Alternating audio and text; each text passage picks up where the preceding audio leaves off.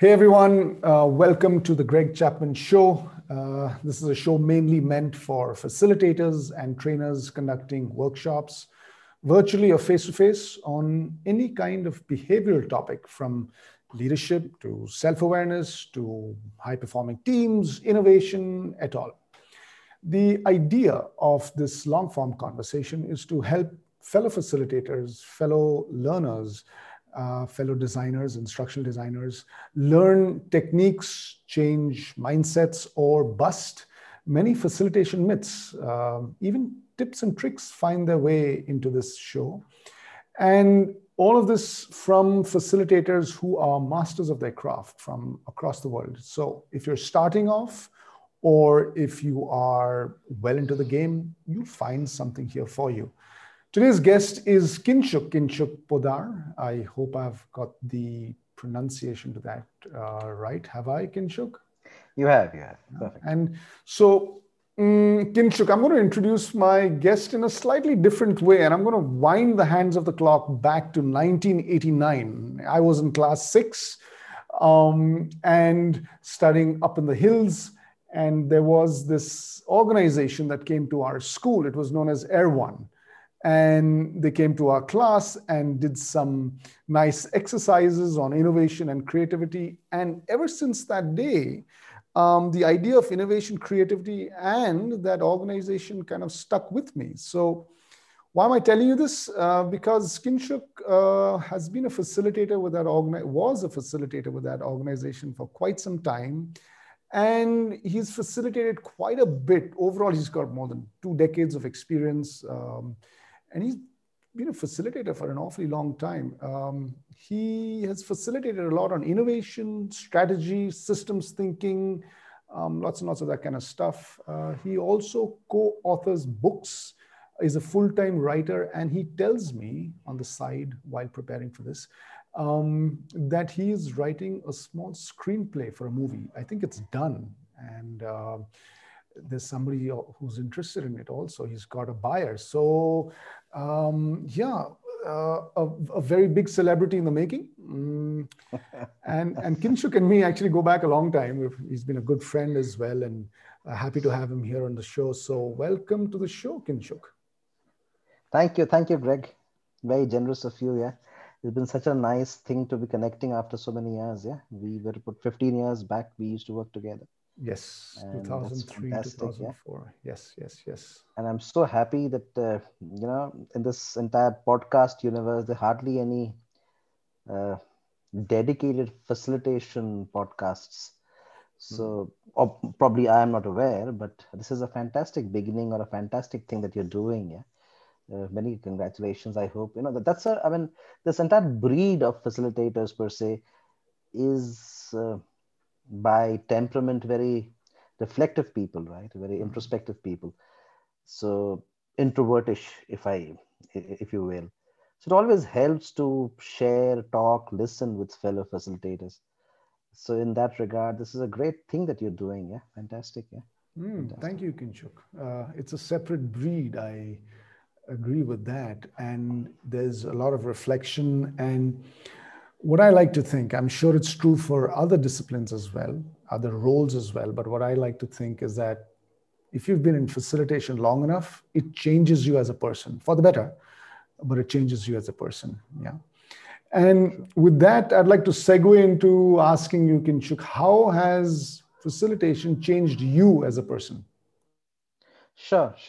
So, a quick context, uh, like you did mention, Erwan, great innovation consulting company. Thereafter, I had some good amount of time in IBM with Wipro, where I used to deliver leadership sessions, facilitate senior leadership. Uh, so, I've had the good privilege of uh, talking to groups inside this country and outside. And what happens across so many number of years is you somehow get a sense of a palpable sense of this thirst for change. When you meet these participants across geographies, across designations, across hierarchies, what is unmistakably felt is that almost everybody wants to change for the better. So no matter what the naysayers may say, that there's a lot of resistance in the human system against change, that's not necessarily true. uh, Once we move past the barriers of the thought and the heart, you will find that almost everybody in us has this huge desire uh, to be better, stronger in mind and body. Yeah. So how has it changed me? Is the first recognition that this business of change is one very complex. So it needs a certain degree of seriousness, uh, uh, seriousness in your personal life, and seriousness also in the kind of sessions that a person conducts. So, because change is nothing which happens overnight, right?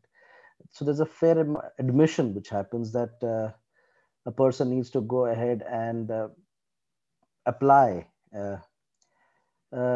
himself to the very practices a person is talking about in the classes. So for me, this entire facilitation has been a very serious dedication towards change. So it's just not only on the cosmetic level, it's something which is far more sustainable. There are aspects of how do you weave them into your daily practice. So this entire preparedness of at times pain, at times struggle. Uh, so all of this as a commitment has been strengthened within me, Greg, for all these years. This entire commitment and preparation to make change a reality in my own life, uh, that wouldn't have been so rock solid or serious had I not been in the profession of facilitation. So I hope that answers your question. Uh, and in terms of on a temperamental and on a behavioral level, uh, when I look back at my younger self, there have been plenty of things which I can relate to. One is embracing silence, for example. Initially, the younger me, there was this huge desire to go ahead and fill in the conversation, complete people's thoughts, complete people's sentences, right? That doesn't happen so much now in the present, right? uh, Initially or earlier on, it used to be that I used to more listen to answer, not listen to understand or listen to empathize. That shift is far more uh, evident for me today. Um, Another kind of shift was being able to differentiate between the barriers of the mind versus barriers of the heart. You know, uh, a lot of times people confuse when they hit a roadblock or when they meet a reversal. The confusion happens between is it a mind challenge, is it a heart challenge? Uh, that that perception or the discernment as an ability has grown stronger in me with the years of facilitation. Uh, then things around the concept of flexibility of will, if you may. Initially, earlier on, the younger me, there used to be a very black and white understanding of this thing called will, as in you put in your entire might behind a thing till the time it happens, right? No matter what the costs might be. As with facilitation and with time, I've learned that there's a very important nuance to that will, which is its dynamicity, its flexibility. Uh, how do you know when what is enough and what is when do you know how to surrender? So all these aspects around, let's say, will has become far more clearer to me since I began. So all of these, like I said, it's a work in progress. This entire science of facilitation, if you will, is actually a work in progress, right? No change is lasting, like they say, right? No change is lasting, and no change is final. We are forever learning, right? So those are some of the behavioral or temperamental things which come to my mind, which have helped me as with time, uh, facilitating various groups. Then a higher degree of acceptance of the present is another huge learning for me, when it comes to facilitation. Acceptance of the present is how do you stay rooted in the presence and try to bring your sensing abilities to what wants to emerge in that moment, right? I mean, there's this initially the younger me again was very fixed in terms of planning something and executing something in a very linear, logical, sequential way, right? That as a attribute or behavior has softened over a period of time. Now, now the now I do have a plan. There's a certain amount of thought in terms of approach, in terms of an execution timeline, and all of that exists. But what has also come is the ability to be alive to the present for uh, true creativity to come through, you know, not being so adamant on or putting on your blinders and just following a preconceived path. Uh, so that's another example of how facilitation has changed me again. But that's enough about me, I guess. But because you know, every single day that we go through, there are so many various aspects which get unearthed, right? When we take these classes, or when we work one on one, or when we work with groups, uh, we there are so many intangibles. There are so many um, ephemeral, uh, ineffable things, which is very difficult to pinpoint, right? I call them the spiritual aspect of facilitation. I mean, there are plenty of books, there are plenty of things around the tips and tricks of facilitation or the various best practices. And I'm probably not the best person to talk on them because those have never been my primary area of interest when it comes to facilitation. My primary area has always been the spiritual aspect around facilitation. How does it make you fundamentally a better person, or a stronger person, or a wiser person? And so the more that I have spent time around this practice, I have understood that uh, the spiritual aspects are some things which liberate you even outside the classroom, even outside the session. They are far more applicable in your family life and your non-professional life, and as you interact with uh, you know non-colleagues. And that for me becomes far more important because we have this huge this is my work and that is my life divide. And unless our ability to help people make a change when they cross over from the office to the home, if it's not that potent, if it's not that effective, then I'm not so sure if it's change deep enough, if it's change sustainable enough. And depth and sustainability are some things which come to my mind when you consider the aspects of the uh, spiritual aspects, if you will, the metaphysical aspects, if you Right. will. So when it comes to all those aspects, my learning has been that uh, when we used to step into these group classes or group sessions, this first, how do you observe human behavior? You observe human behavior. Uh, let's say you begin a session, you get all this excitement and eager people wanting to learn, and it's day one, it's hour one, and these are diverse group of people. Some of them know each other in the room, but most of them don't know each other in the room. Everybody wants to be seen as a eager learner, if you will. But what happens immediately in the first hour is a lot of download happens when you do those typical introductions, for example, when you do those typical icebreaker sessions, if you will. You find a very downloading behavior, meaning they're operating from the past. They're very, very conscious about the kind of image or the kind of a mask that each one of us has. And that's what we want to project, right? So the first order of the day is observe. So when people observe over a period of time, you find this downloading behavior start to wear off, probably in the first few hours, something. Thereafter, when you start to talk about the deeper aspects, let's say you're doing a technical session on some leadership skills or behavioral skills or time management skills or any kind of a module for that matter, the dynamic of the participation changes. After a certain while, you will find that the download behavior is less and the debate behavior comes in.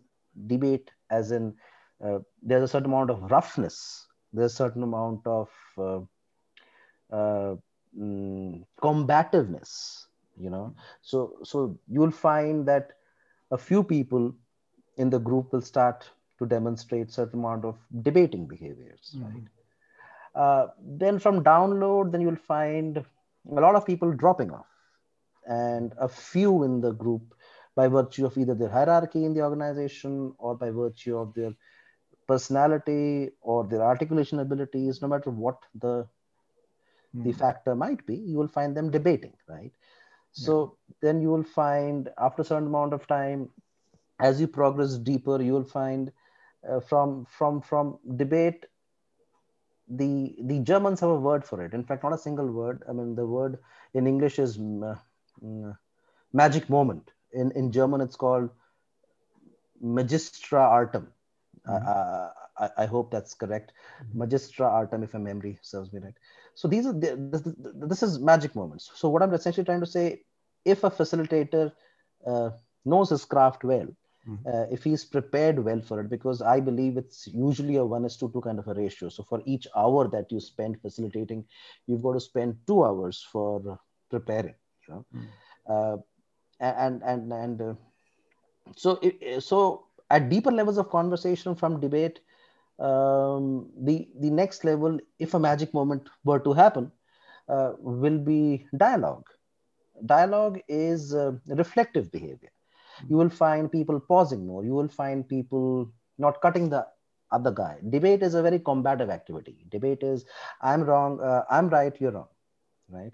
It presumes that we both can't win. Debate wins that the winner takes all, right? So, but when you go down a level deeper, if a magic moment happens, then you will find far more dialoguing which starts to happen, which is a reflective behavior. You will find people stopping and checking and checking for assumptions, and which is a far more productive activity, right? So in facilitation, you will find these kind of stages coming. Yeah. Thereafter, if you really go down, so the important point between debate and dialogue is, you've got to create, as a facilitator, you've got to create a circle of safety. That's very important. Yeah. If a person doesn't feel safe, he or she will not dialogue. He will debate. He or she will say his piece, and depending on the response that he receives, he may either shut off, or he may get more aggressive, or he may get more energetic, right, or more enthusiastic. But what happens is, in a debate, you will have energy spilling off. Right. But in a dialogue, the energies work inwards. And when it works inwards, as a facilitator, you've got to be very observant, very, very tuned into the moment to understand, how do I create a circle of safety? Because if a circle of safety starts to happen, you'll find more and more participants slipping into the dialoguing process. Right. Dialoguing is the art of thinking together. So there is a far more emphasis on trying to understand what the other guy wants to say, even if he or she can't use the language or find the words. Right? I just want to catch this, Kinshuk, because you've given us something extremely nice and potent and something that we can use. It's like stages in facilitation, stages of the workshop, but from a not from a design perspective, but from a facilitation perspective. So what I hear you say is what you're first calling the download, and then you're going into debate. And I just wanted to summarize it well for our listeners. And I think there's a huge takeaway here. So you go from download, where people are, coming in to the present by bringing their past, by bringing their masks, and post which you're getting into a little bit of a debate kind of phase. And then I've added my word to this, saying it's a sign up moment, where you either have people signing up or some people signing up to what you're saying, and perhaps others dropping off. And then magistra artem, I'm going to check that one out. Please, magic moment, I'm going to check the pronunciation out. The magic moment, and finally giving rise to dialogue. So I think that's the entire circle that. There's actually a couple of steps more. Okay. But you're right. So the important thing as a facilitator to understand is between download and debate, you will have the forces of resistance coming from your mind, from your brain. You So speaking you of have to respond facilitator in, as in the yeah, person. as a facilitator, if you observe, people do not come down to debate if their preconceived ideas or their mind or the logical system per se blocks them. So you've got to respond accordingly.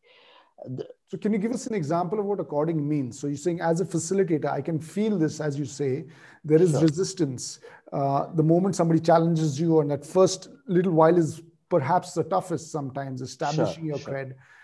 So how do you, you've So spoken of staying in the prima moment, so facie, how do you do that? sorry, yeah, Yeah. sure.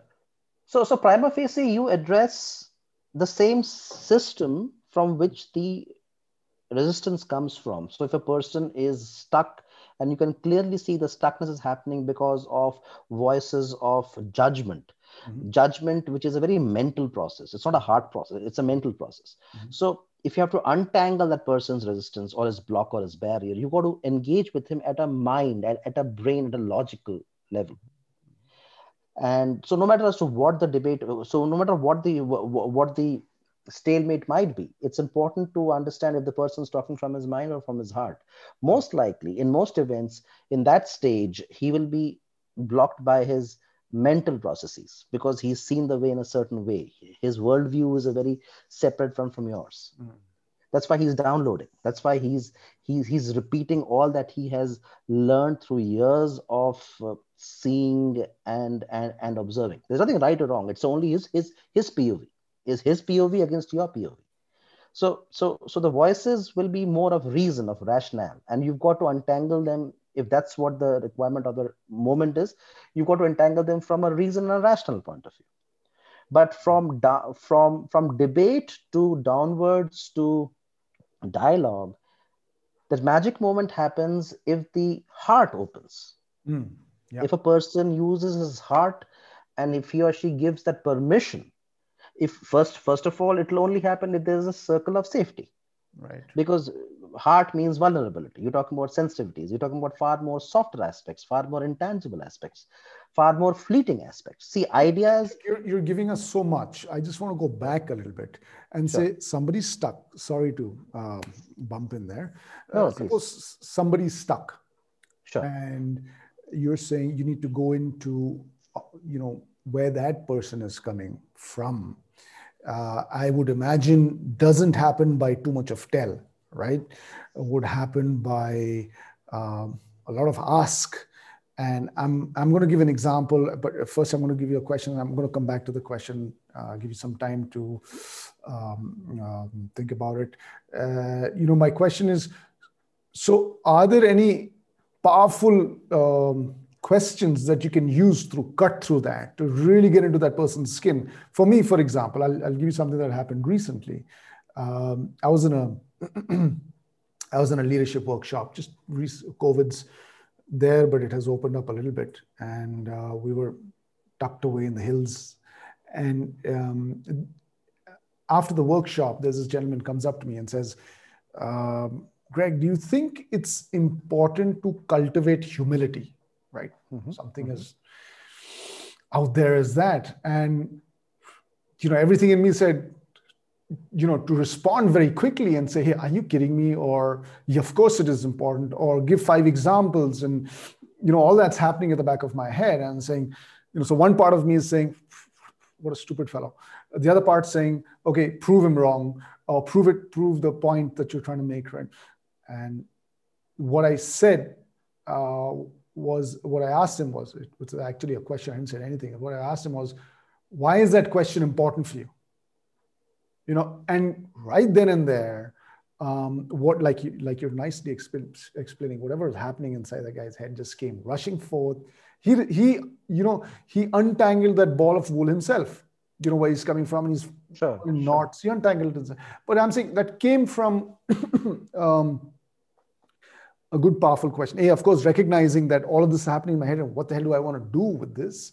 And then be there for that person, of course, but also a powerful question. So could you give us, maybe, could you help the audience with something that's worked for you? Mm-hmm. So, these are very, I mean, the example that you just gave is a very powerful example of a delayering question, right? You're delayering it. And all these questions are important, like the very one that you just said.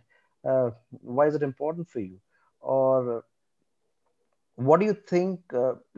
Any questions which can delayer the other person's assumptions is a great point to start. Yeah. Why do you say that? Or what makes you say that? Or uh, has anything happened in your past that makes you say that? Anything which delayers a person. Because the idea is to go down even further down. See, right now, like I said, downloading to debate is essentially a characteristic when the mind is not open, primarily. If through delayering techniques, if through reflecting techniques, if through questions which open up the person, a magic moment were to happen, he or she will come down to the dialoguing aspect of it. And the dialoguing aspect is essentially an exercising of opening the heart.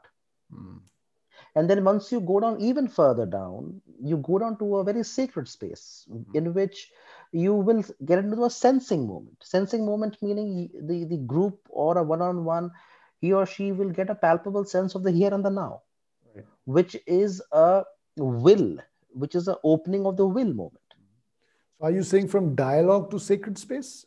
Dialogue to, yeah, I mean, from dialogue to something called sensing. The verb, it's an active verb. So sensing means you are present in the here and now, you're very rooted, and you're also trying to figure out what new wants to emerge out of you in that moment. It's a very creative process, so hence it's a very sacred process. Yeah. So the minds have to be open, then the hearts have to be open for the will to be open. Because at the end of the day, once a person sees a new aspect of his or her problem as to what his challenge is, primarily with his own eyes per se, the same person can then sense the solution or the answer to his challenge. Right. And for that penny drop moment to happen, the shift has to move from a safety into a sacred space, wherein what happens is, first the voices of, if you look at the iceberg model, you will first see the voices of judgment stopping a conversation. Then you will find the voices of cynicism stopping the process. And then even if you go down even more further, you will find the voices of system stopping the process. Meaning the voice of system, meaning all the experiences that a person has had over a period of time in his life are like gravity. They suck him down.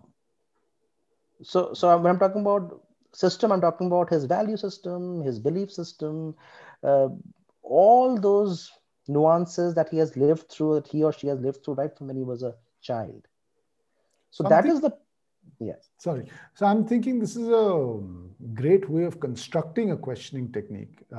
So one, if there's some more reading on delayering techniques, would love to hear it. And as you speak, I'm just thinking to myself, judgment, cynicism, values. This is where people are operating out of, right? True.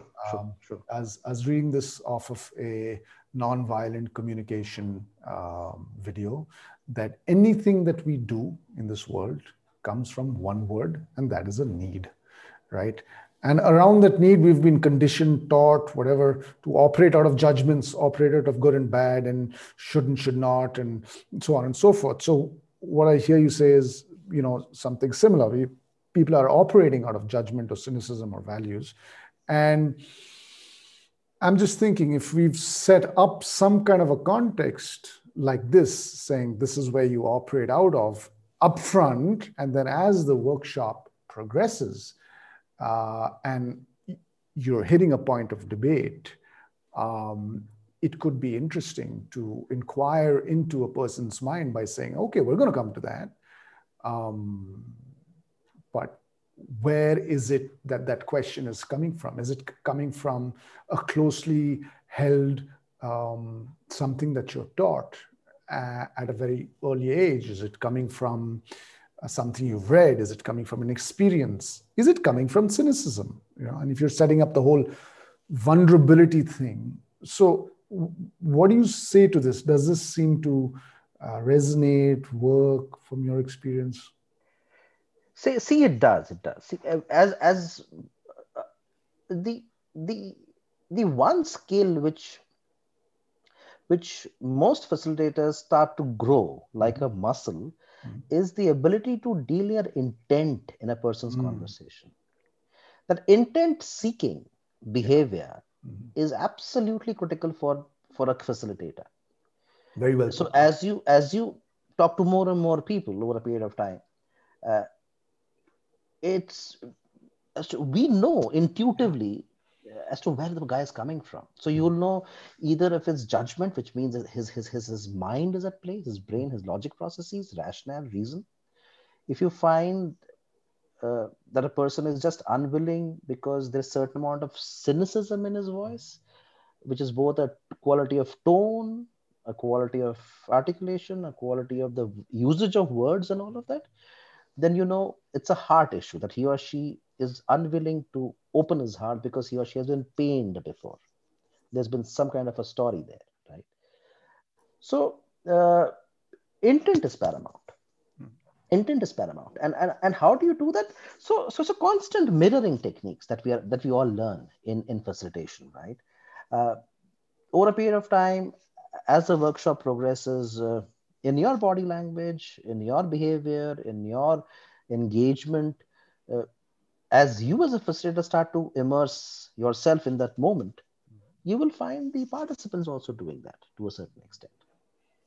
That's the magic of mirror. See, Lovely. mask gives you masks, mirrors gives you mirrors. Yeah. uh, so it depends as to what level of vulnerability do you also as a facilitator wants to immerse your own self. Right. uh, it always begins first. The Right. first step has to come from the facilitator, Right. and then over a period of time you've got to. It's like jazz. I would want to say it as jazz. We don't know, if you see this group of musicians who combine together, they themselves don't know which instrument is going to take the lead a second later. Right. They're performing at a high degree of intuitiveness. Yeah. Now, how does it happen? Nobody's got a science behind it. Mm. It's sheer practice. It's sheer passion towards their craft, and they are beyond a state of blame, or they are beyond a state of even reason, for that matter. Right. I'm talking about the jazz guys. Yeah. It's a very similar process, a very very similar process here, also. Because the point I'm trying to make here is, unless we reach that that point at the bottom, which is sensing, wherein the person sees the problem and sees the solution in a single snapshot, the change will not start to happen. Yeah. Because what I'm saying is, you got the mind, and then you got the heart, and then you got the will. Right. So unless we make that journey to that point, the penny drop moment, Right. there's no way of coming up then.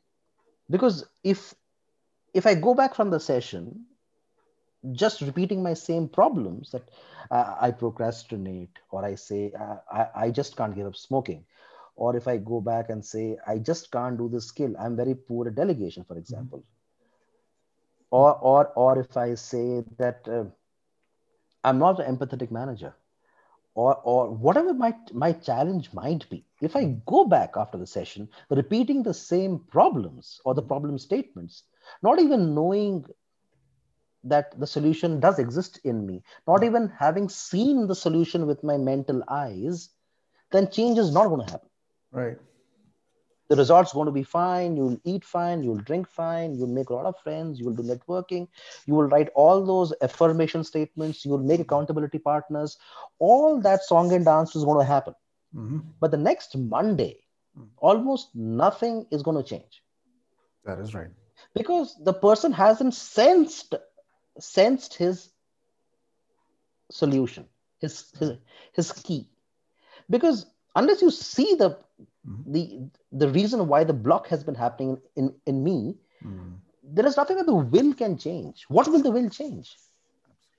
So what needs to happen is, that degree of vulnerability, that degree of sacredness has to be Sacredness, yes. present present in the space. Yeah, true. Otherwise, you will not have the creative forces of the universe cooperating in that moment. I see. See, I'm in the business of writing.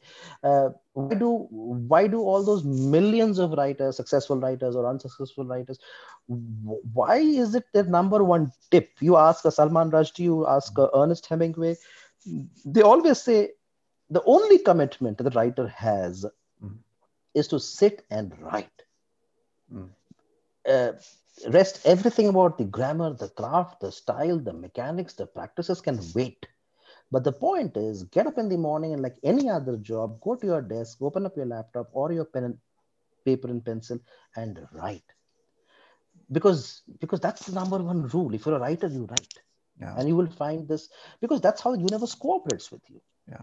That's a great takeaway for me, actually. And I'm struggling. So I've got John McPhee's fourth draft on my table, trying to read through that stuff. I'm struggling with structure, mechanics, how do you write? And then I just start writing and all that's forgotten. And I'm wondering, how the hell am I going to write? How am I going to remember all those things? So yeah, you're speaking to that very kindly. Thank you for that.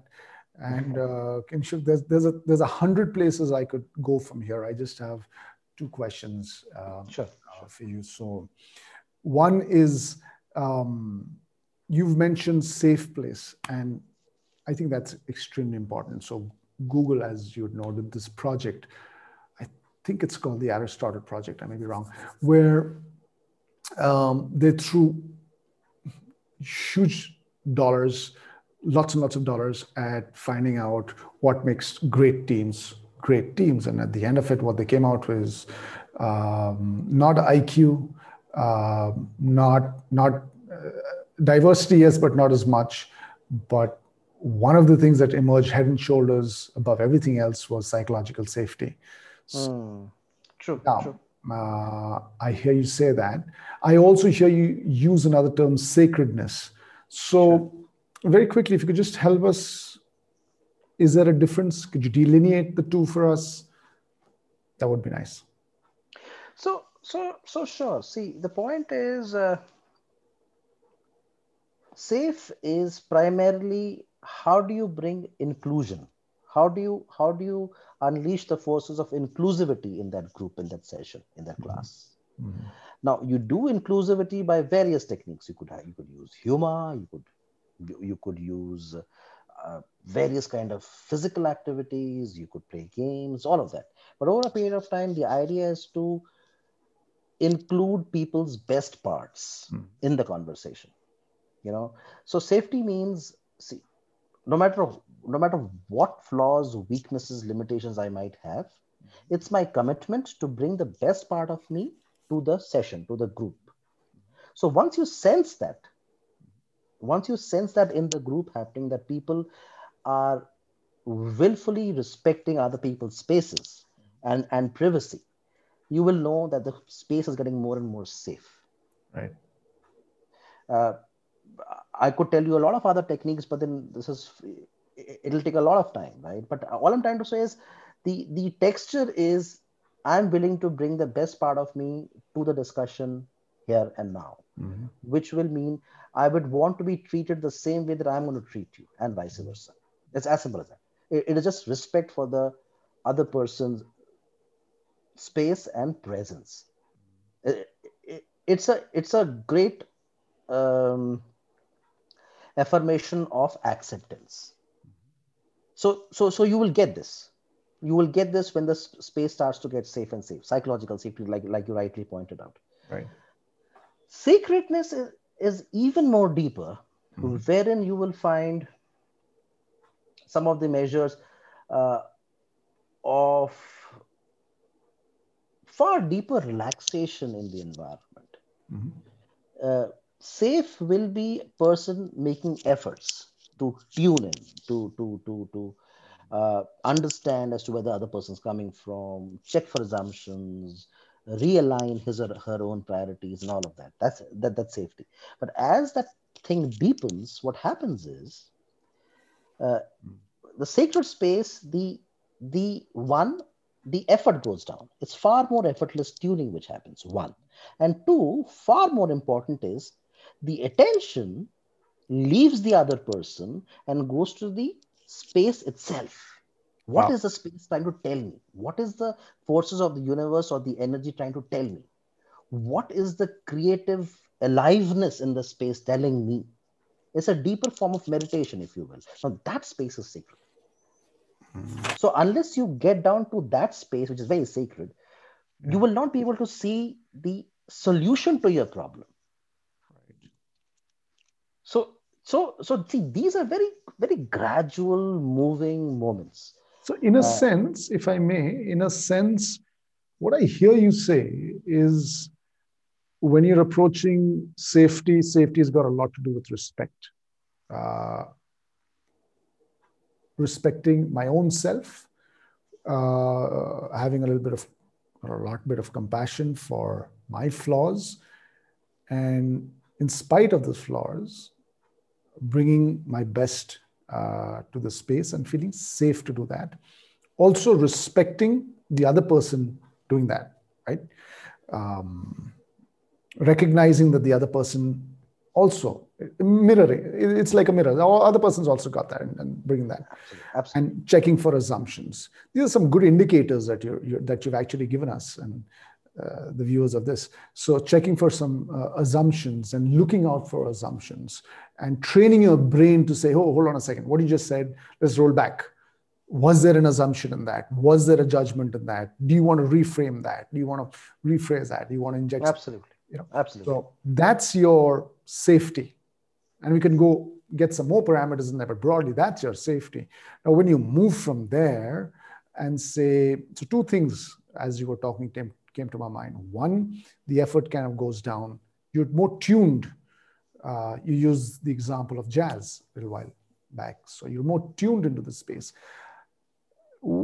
Somewhere it strikes a chord with me. You didn't say it as much. I'm sure. Let me know if this is also where you're coming from. It is also, so there is empathy for self, empathy for other, but now you got empathy for self, you got empathy for other. Now you got empathy for the space, you know, absolutely. and that's a whole different piece. It's like when you go into a holy place, you know, uh, irrespective of whichever religion you're from, you feel that because there's that empathy, that respect for that place. That place got power. So many people go Absolutely. You that. actually nailed it very well. It's empathy for the space. Like the primary engagement moves from the person onto the space itself, because that's the sacred space in which your problems have hit a fertile ground, and Right. the answers will come out of that space itself. Are you listening strong enough? Because see, that's the point where the will has to be unleashed. The will can only be unleashed uh, when you see the solution Right. and when the group together see the solution. Mm. See, Greg, this process becomes extremely powerful for group sessions, Mm. wherein you're working with the C-suite in a company, for example, and they're grappling with some serious existential questions for the company itself. Right. These are questions of sales and revenue and new products and business growth and all of that. And they, as a group, have been wanting to make a breakthrough. Mm-hmm. So at this stage, typically what I found is these C-suite start to engage at such a deep level of uh, heart and mind, Mm-hmm. uh, that they make breakthroughs which they knew they had inside of themselves come out Mm. together. So this process per se works extremely well if there's a common challenge, if there's a common problem that the group is facing. Right. I mean, it works equally well for a one-on-one kind of a thing. But what I'm trying to say is this entire notion of this circle of sanctity, uh, this fertile ground works very well if you've got a three, four, five inner circle of people brainstorming or working through a particularly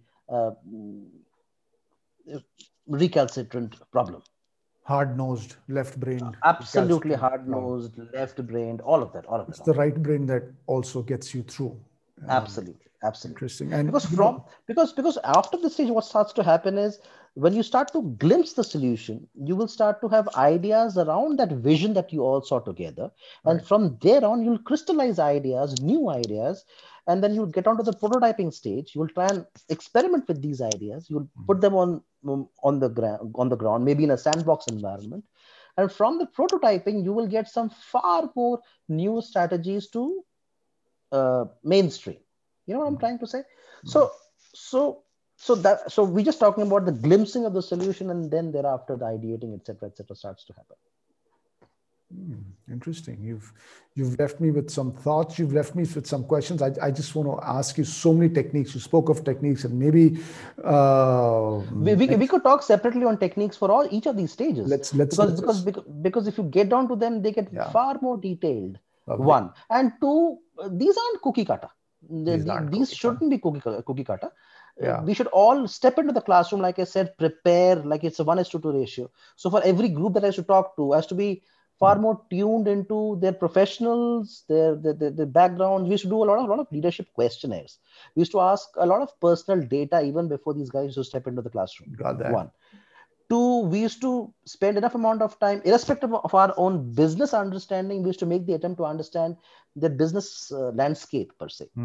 So our questioners used to capture their hard-nosed problem in detail, even before we began. Right. So we used to have preliminary interviews with them even before the session. Right. So all that is part of the preparation, right?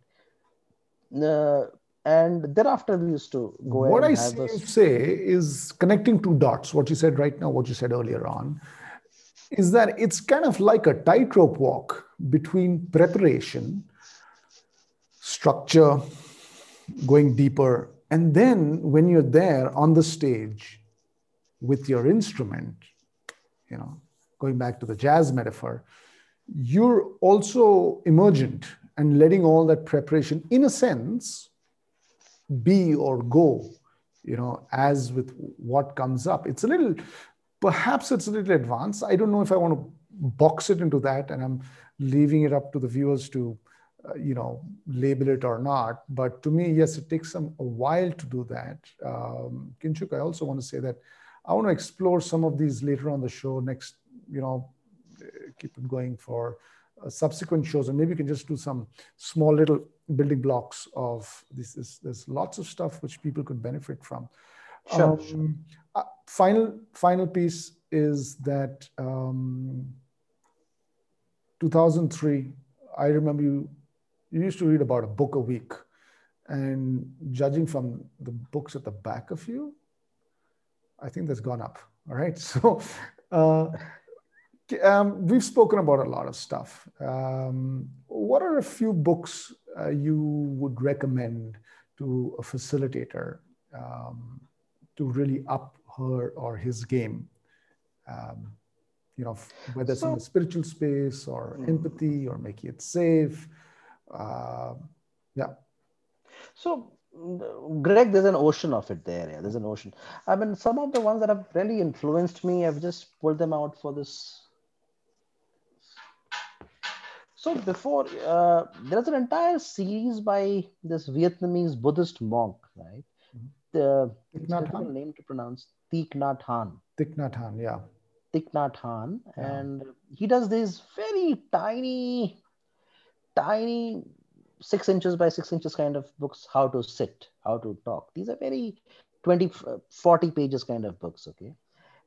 And they have deep spiritual exercises in them, but extremely simple. It's extremely applicable to present day life. So this is his entire series, how to love, how to sit, how to think. It may look second nature. We are humans and we take these things for granted. Is the series called something? Sorry, is it called something?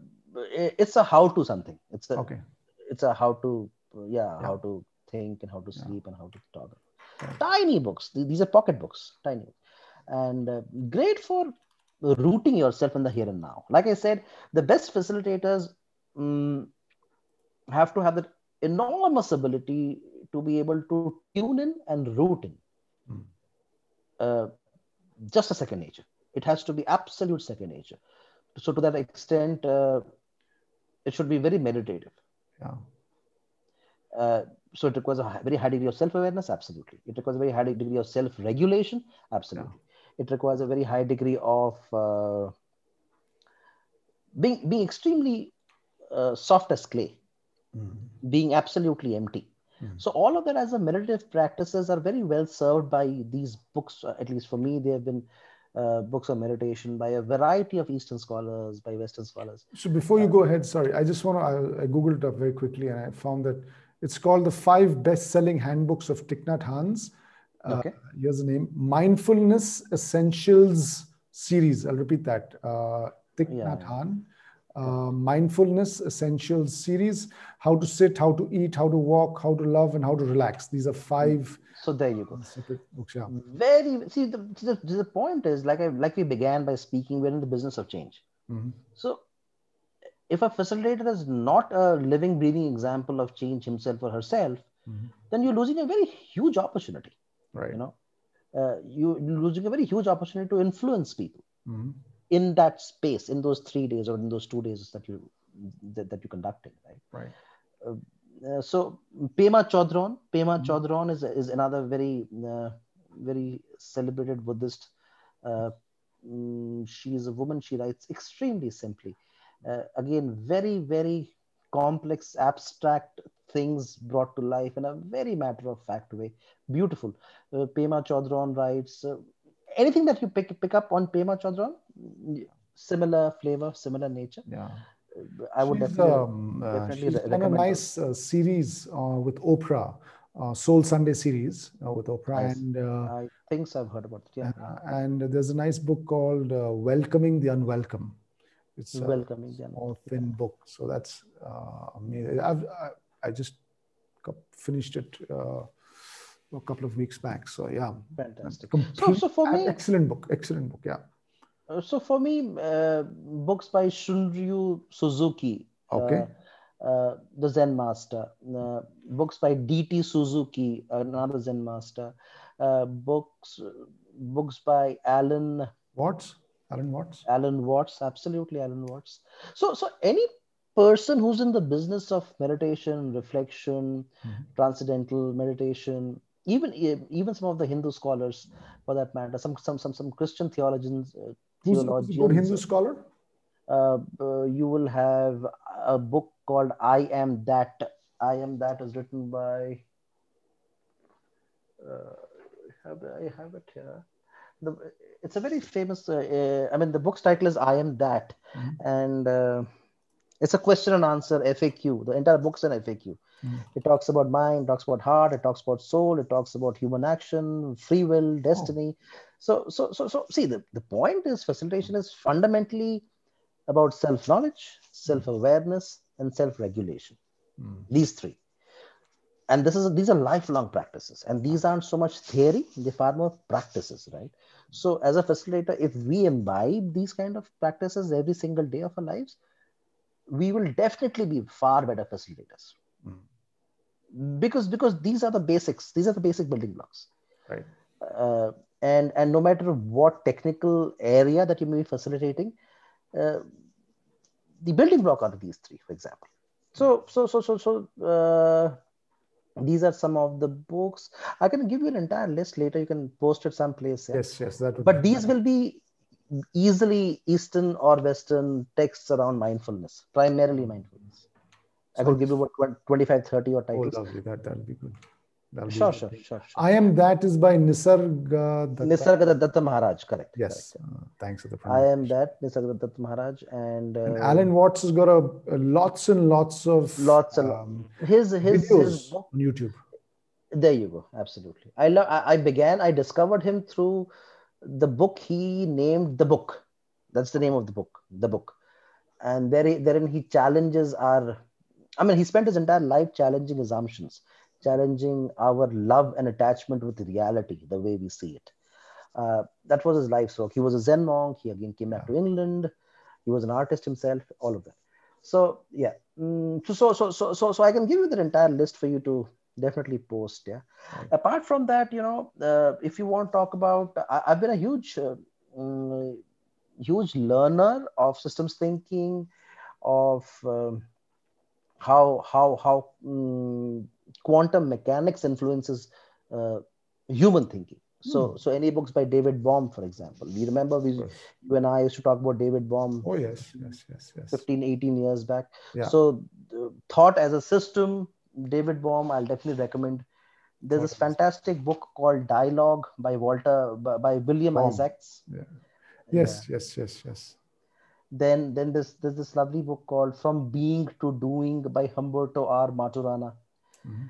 And that's another book around, these are all books around system thinking, Yeah. organizational design. These are all around, if, I mean, they all begin from the premises.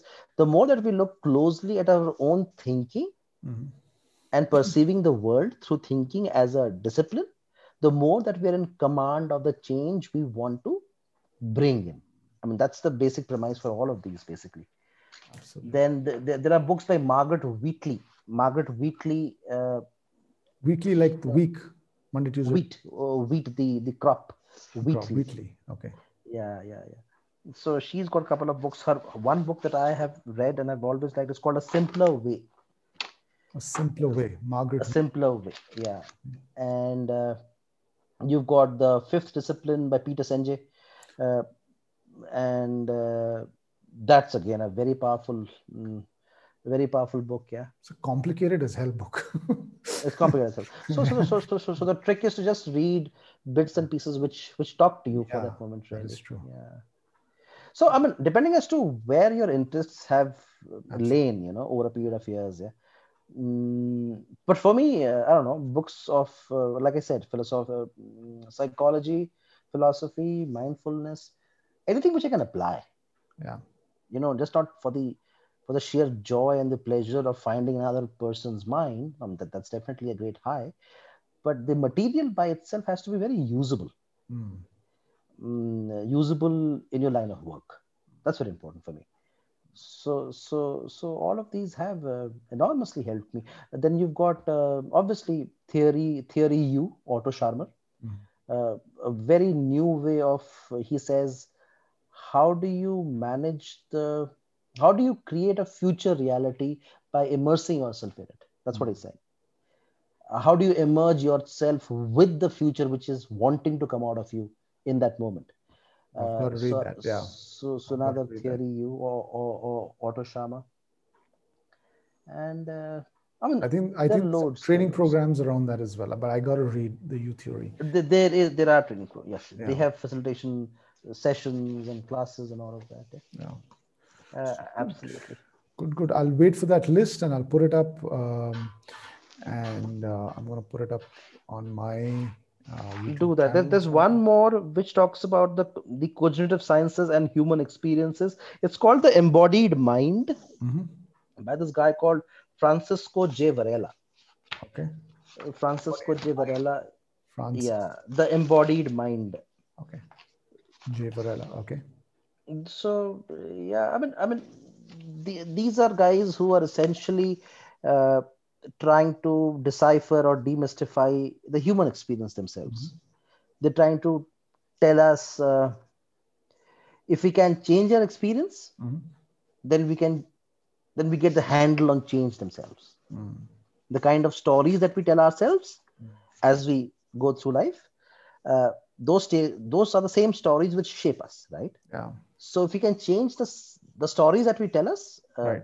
we will be able to master change Yeah.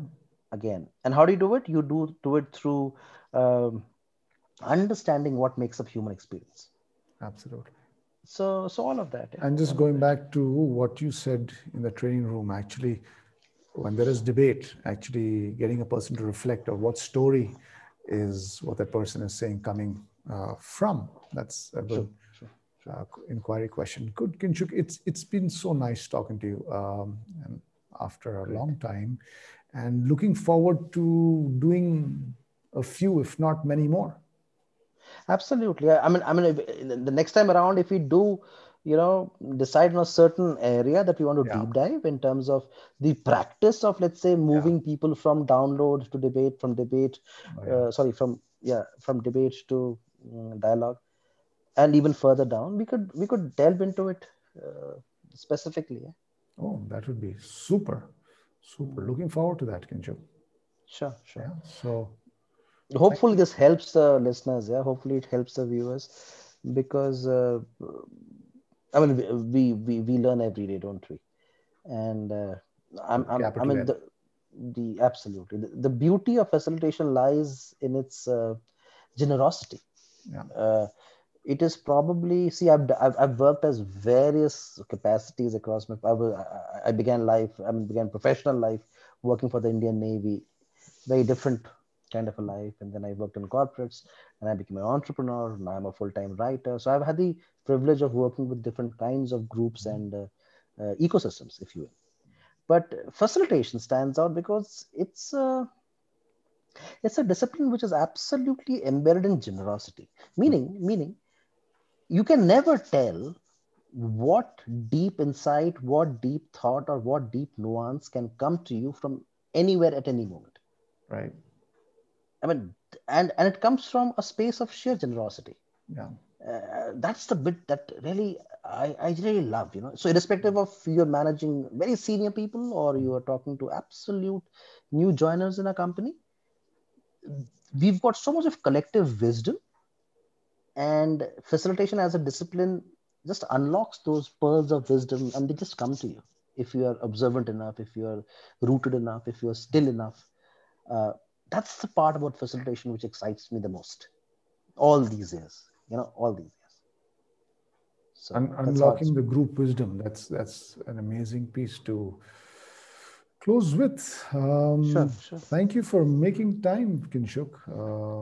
You have Thank you. stay Yeah, safe, take thank you. care, and looking forward to next time. Absolutely, Greg. All the very best. This is a great, great initiative. I hope you get plenty of all other facilitators. Yeah, I'm going to tune in, and I'm going to be watching for the next drops that you make on your podcast. And all the very best. Yeah, all the very Thank best. you. Thank you, Kinshuk.